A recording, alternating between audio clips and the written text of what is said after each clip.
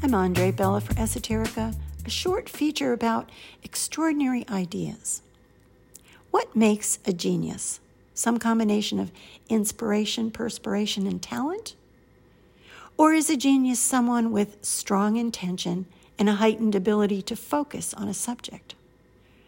Probably all of these factors are true for the genius who produces one great masterpiece, maybe a book or a work of art.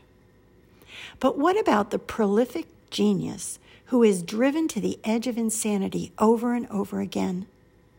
These geniuses appear to be obsessed with some invisible energy that demands to be expressed.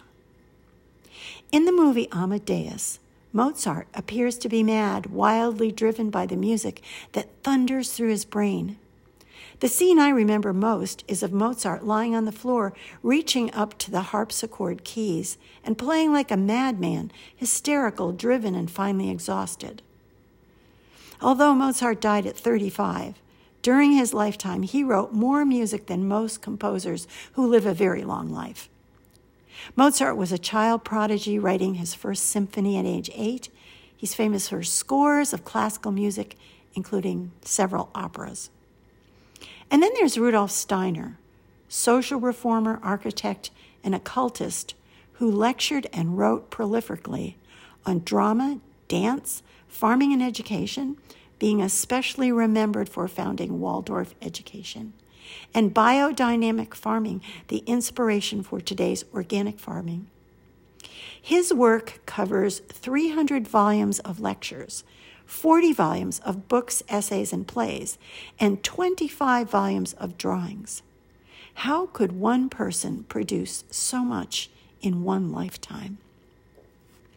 And then, of course, there's Bob Dylan, regarded as perhaps the greatest singer-songwriter of all times.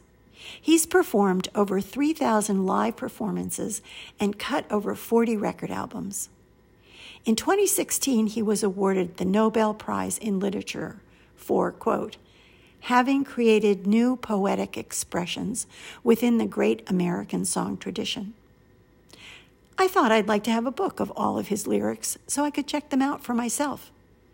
But I learned that I would have to read several volumes weighing a total of 13 pounds. So instead, I settled for reading his autobiography, Chronicles, Volume 1. What a mind-bender. Now I understand Dylan, the poet, and why he got the Nobel Prize. How does one person accomplish so much? In their personal interviews and writings, Mozart, Steiner, and Dylan allude to being compelled by some unknown force, a power which gave them direction, sometimes for these three, like riding a wild horse and holding on for dear life. Dylan says that often the songs were just there, like ripe fruit, demanding to be picked. They simply presented themselves from who knows where. Ancients would call this force a person's diamond, something like a spiritual guide who pushes you in the right direction, sort of an intermediary between a mortal and God.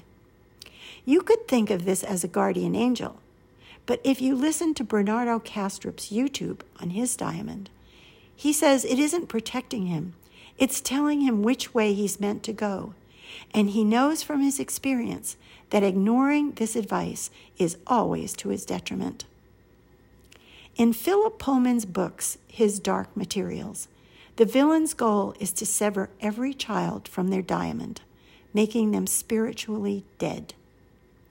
In our present culture, do we unintentionally do this to ourselves?